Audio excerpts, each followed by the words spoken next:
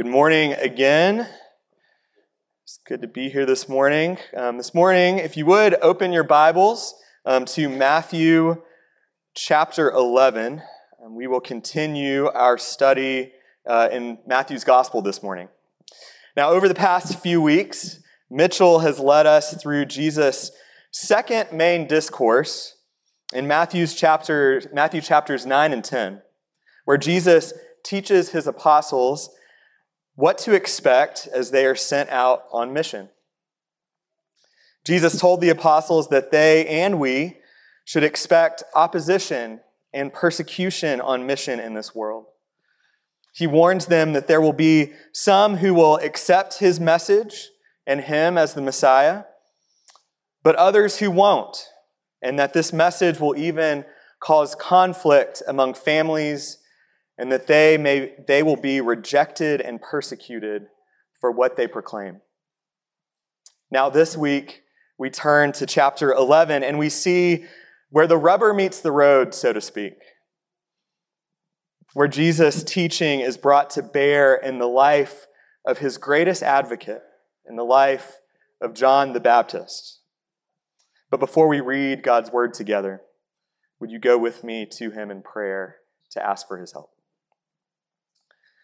Our Father and our God, we give you thanks for the great love that you have for us through Jesus Christ, and that you have poured into our hearts by your Spirit.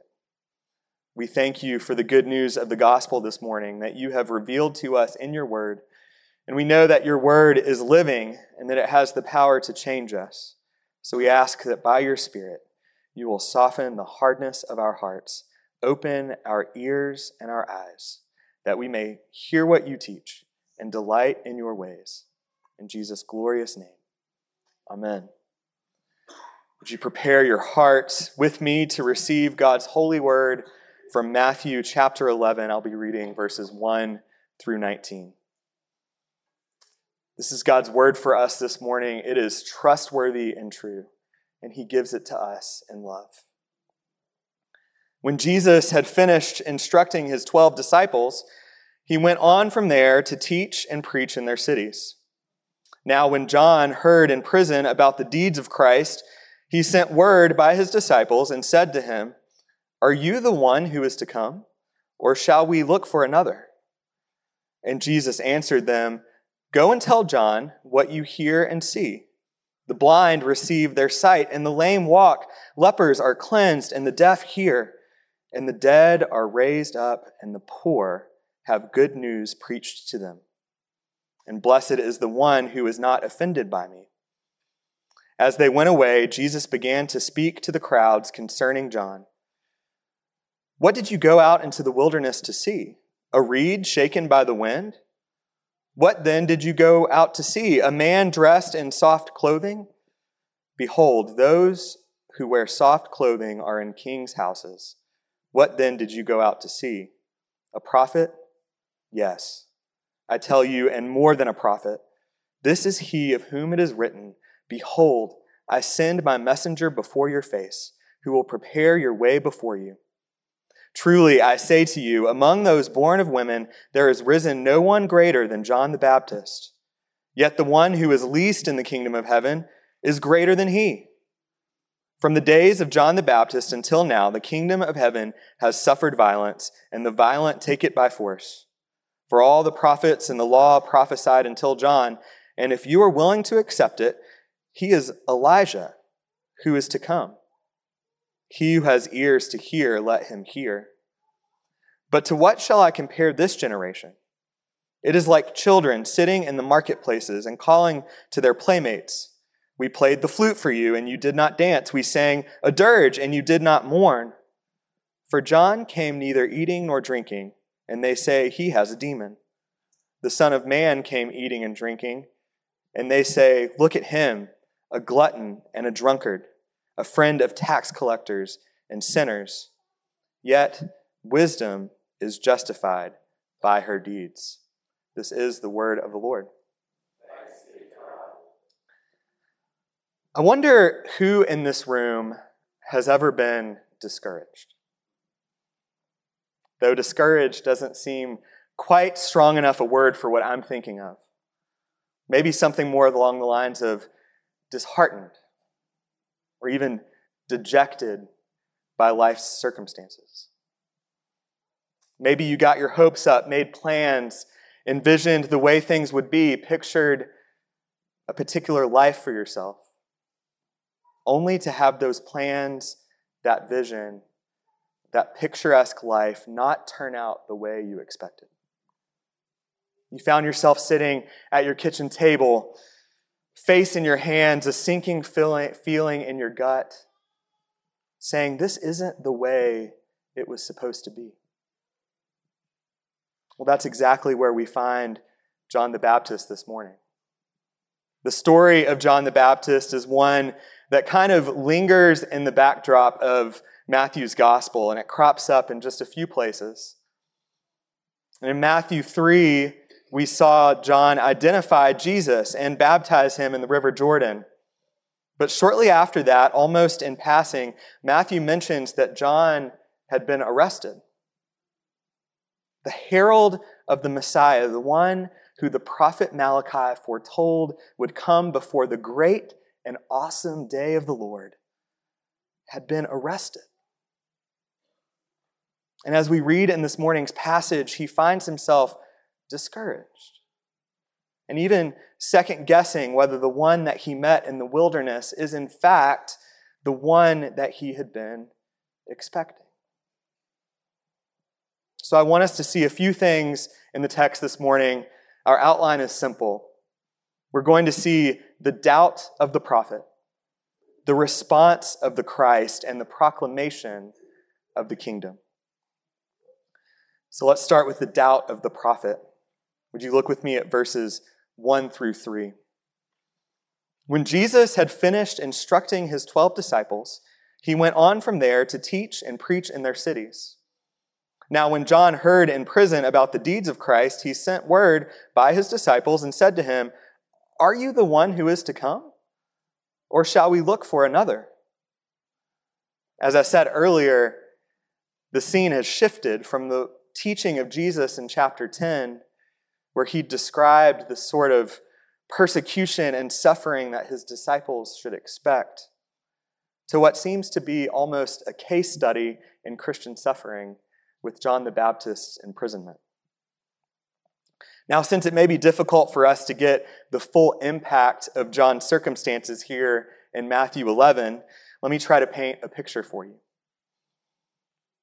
John's arrest is mentioned briefly in Matthew 4, as I said, but we find out later in chapter 14 that John was arrested by Herod the Tetrarch because he had rebuked Herod for marrying his brother's wife, Herodias. In other words, he was proclaiming God's law and found himself suffering and persecuted at the hands of the ruler of the land. Moreover, Herodias, the woman with whom Herod was committing adultery, was so angry at John's rebuke that she wanted him dead. Now, you can begin to see the source of John's questioning. How, in the midst of his suffering, in the midst of things not going at all the way that he expected, asking of Jesus, "Are you the one?" After all, John was the appointed herald of the Messiah, the one crying in the desert, preparing the way for the coming king. He'd done so faithfully.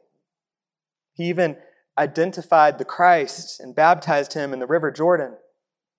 He witnessed the descending Holy Spirit and the loving proclamation of God the Father. The kingdom had arrived. This was the time when justice would roll down and God's judgment would come upon the earth. Yet here was John in prison, bound and persecuted, likely anticipating his imminent death, experiencing the shame that he would never have expected would accompany the ministry of Jesus. Was he crazy? Was he wrong? Had he misinterpreted the prophecy? Had he misidentified the man in the wilderness? I thought the Lamb of God was going to bring the kingdom of heaven, the kingdom of God that I had announced. And if this is the kingdom of God, then what am I doing here?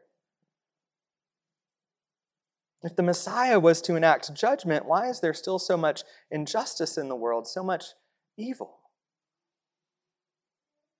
As far as John could see, the world was as wicked as it was before Jesus began his ministry.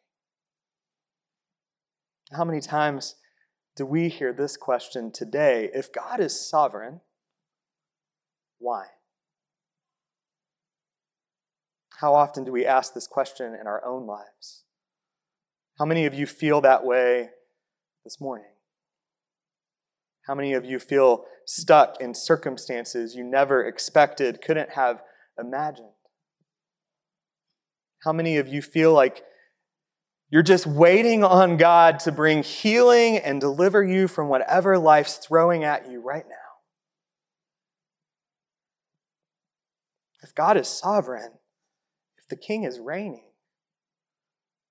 why do we continue to see wickedness and suffering all around us? Where is God?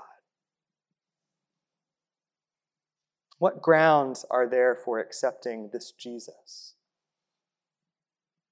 Is Jesus really God's King?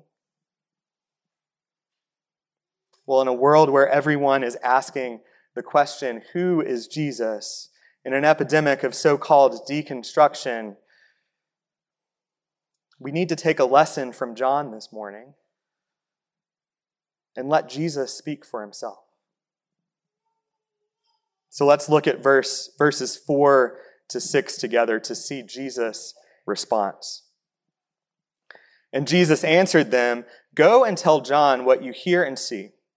The blind receive their sight, and the lame walk. Lepers are cleansed, and the deaf hear. And the dead are raised up, and the poor have good news preached to them. And blessed is the one who is not offended by me." The first thing I want us to see here is the nature of Jesus' response. He doesn't grow angry or impatient with John's questioning. He doesn't respond harshly. Shouldn't you know better than this? No, he simply reminds John what is true, what the ministry of the Messiah was to look like. Jesus responds by quoting from the prophet Isaiah. You see, in Isaiah 35, the prophet said that by the power of the coming Messiah, the eyes of the blind shall be open and the ears of the deaf unstopped.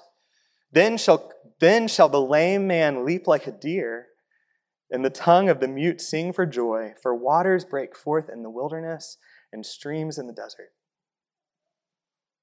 And in Isaiah 61, the Messiah is said to bring good news to the poor. You see, by pointing John to these prophecies that John no doubt would know well, even if memorized, Jesus is saying, see? Don't you see that I'm fulfilling all these things? This is the ministry of the Messiah. The blind see, the lame walk. People are being healed and raised from the dead. But more than that, I'm preaching good news to the poor. Jesus is giving attestation to who he is in two ways here. By the fulfillment of his word in the scriptures, and by the display of his power in his miracles. Jesus isn't shaken or frustrated by John's question. He simply points him to God's word and says, look, all these things are coming true. I am who I say that I am. You know, when our brothers and sisters are doubting, when life's circumstances drive us to despair and we throw up our hands and say, where is God in all of this? Is he really who he says that he is?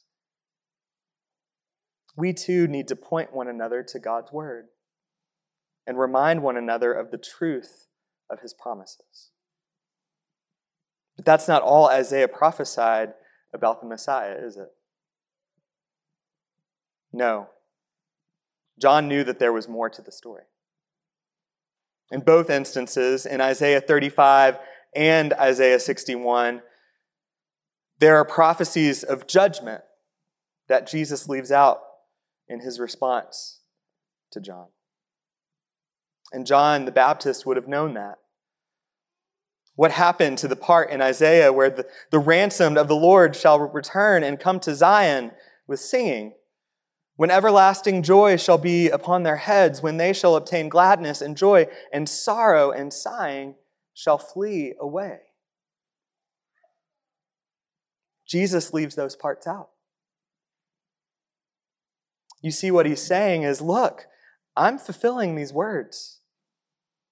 The gospel is preached to the poor, the lame walk, the blind see, the deaf hear. Don't you see? But the time of judgment is not yet. Just as Jesus had taught the apostles in chapter 10, the gospel had indeed arrived.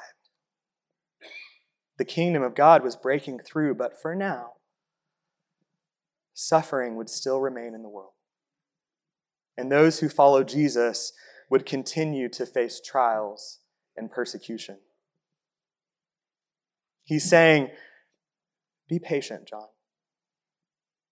Just as you proclaimed, I am the Lamb of God who has come to take away the sin of the world.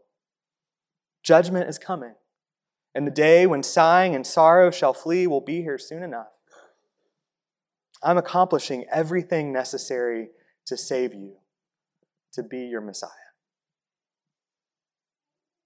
For this reason, for the hope that we have in Christ, no matter what happens today, even if we were imprisoned and persecuted just like John the Baptist, we would have no reason to do anything but praise God for what he has already done, for what he's done for you and for me. And that brings us to our last point, the proclamation of the kingdom. Let's look together at verses 7 to 11.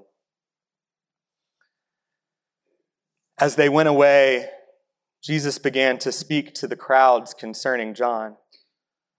What did you go into the wilderness to see? A reed shaken by the wind? What then did you go out to see? A man dressed in soft clothing? Behold, those who wear soft clothing are in kings' houses. What then did you go out to see? A prophet? Yes, I tell you, and more than a prophet. This is he whom it is written, behold, I send my messenger before your face, who will prepare your way before you. Truly, I say to you, among those born of women, there has arisen no one greater than John the Baptist. Yet the one who is least in the kingdom of heaven is greater than he.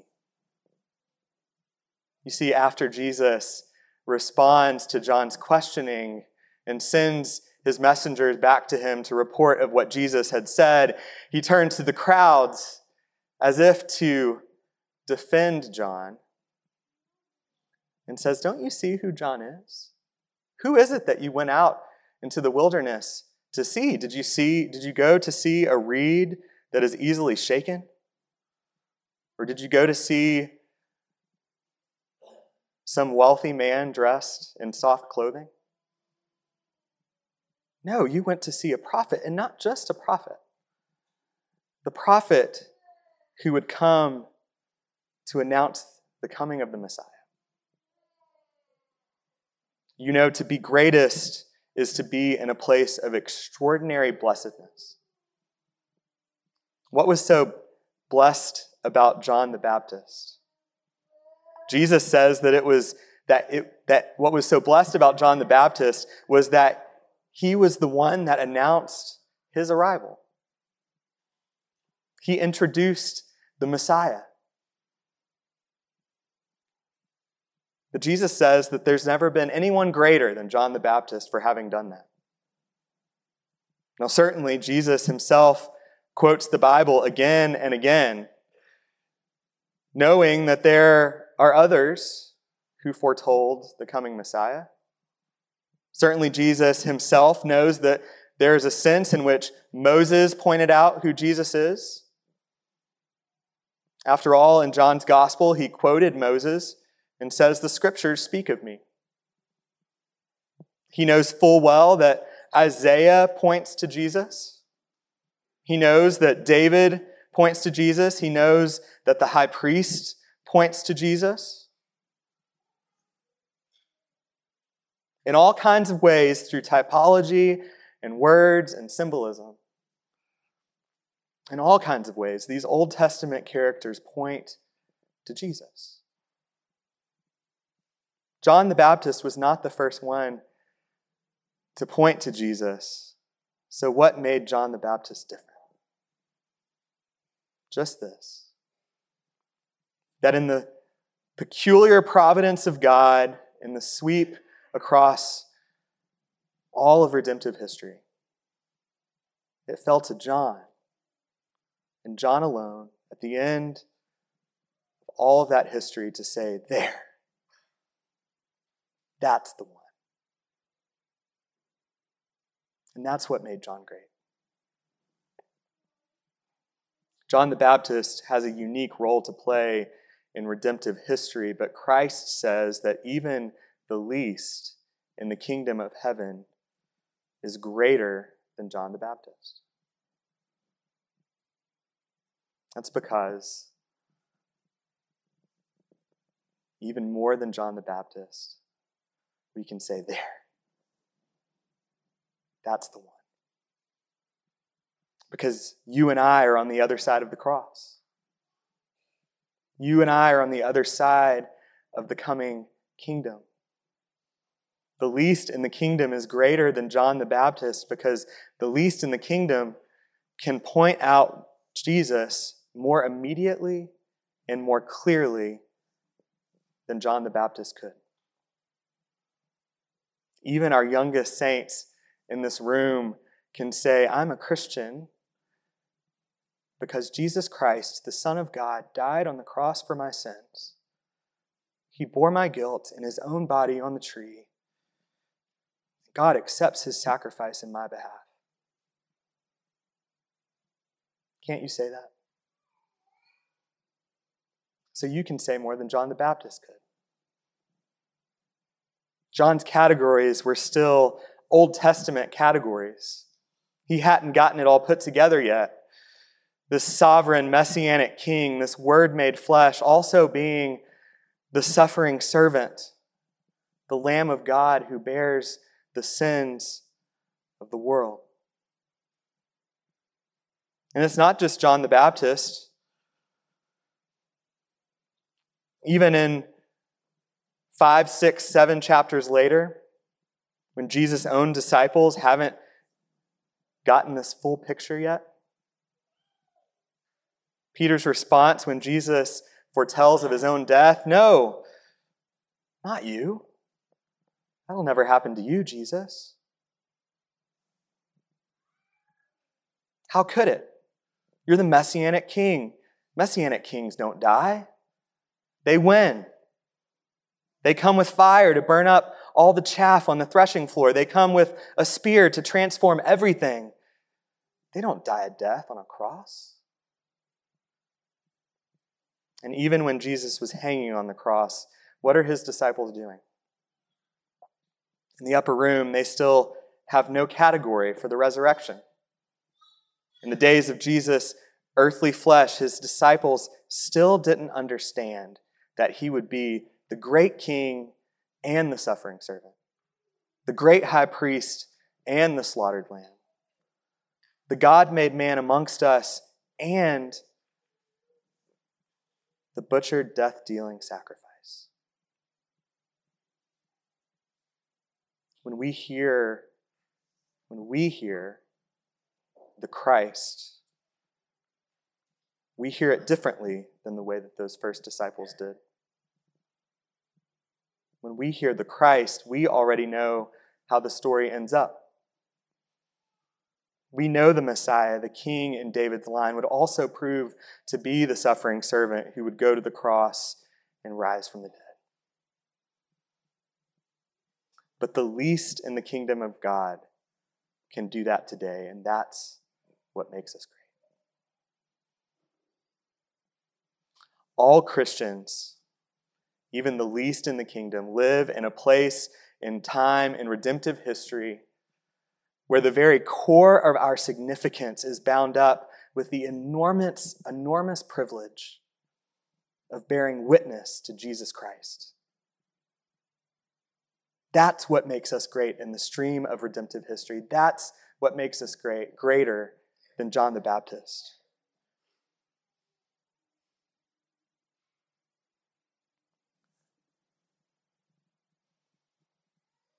Our very identity as Christians, our very significance, is bound up with the fact that we can bear witness to Jesus more immediately and more clearly than any who came before the coming of the cross. That's why Christians who grow and walk with Christ can't help but love mission. We're part of it. We know that we ourselves are poor beggars telling other poor beggars where there's bread. And Christ himself has become so glorious that we can't help but proclaim the message of the kingdom.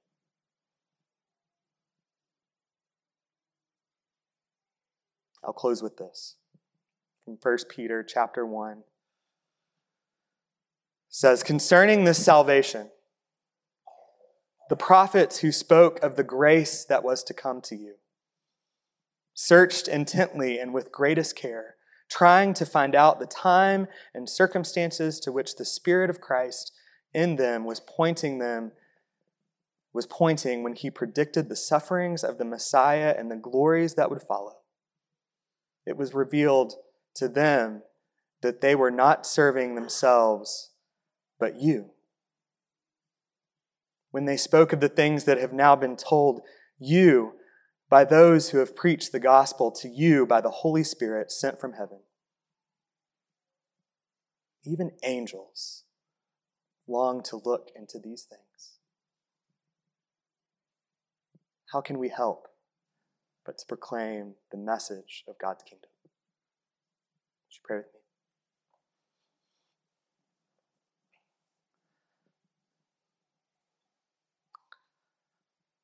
Father, we thank you for your word. God, we thank you that though, like John, we are often prone to doubt and wonder in life circumstances as we face trials in this life. God, that you are faithful and steadfast.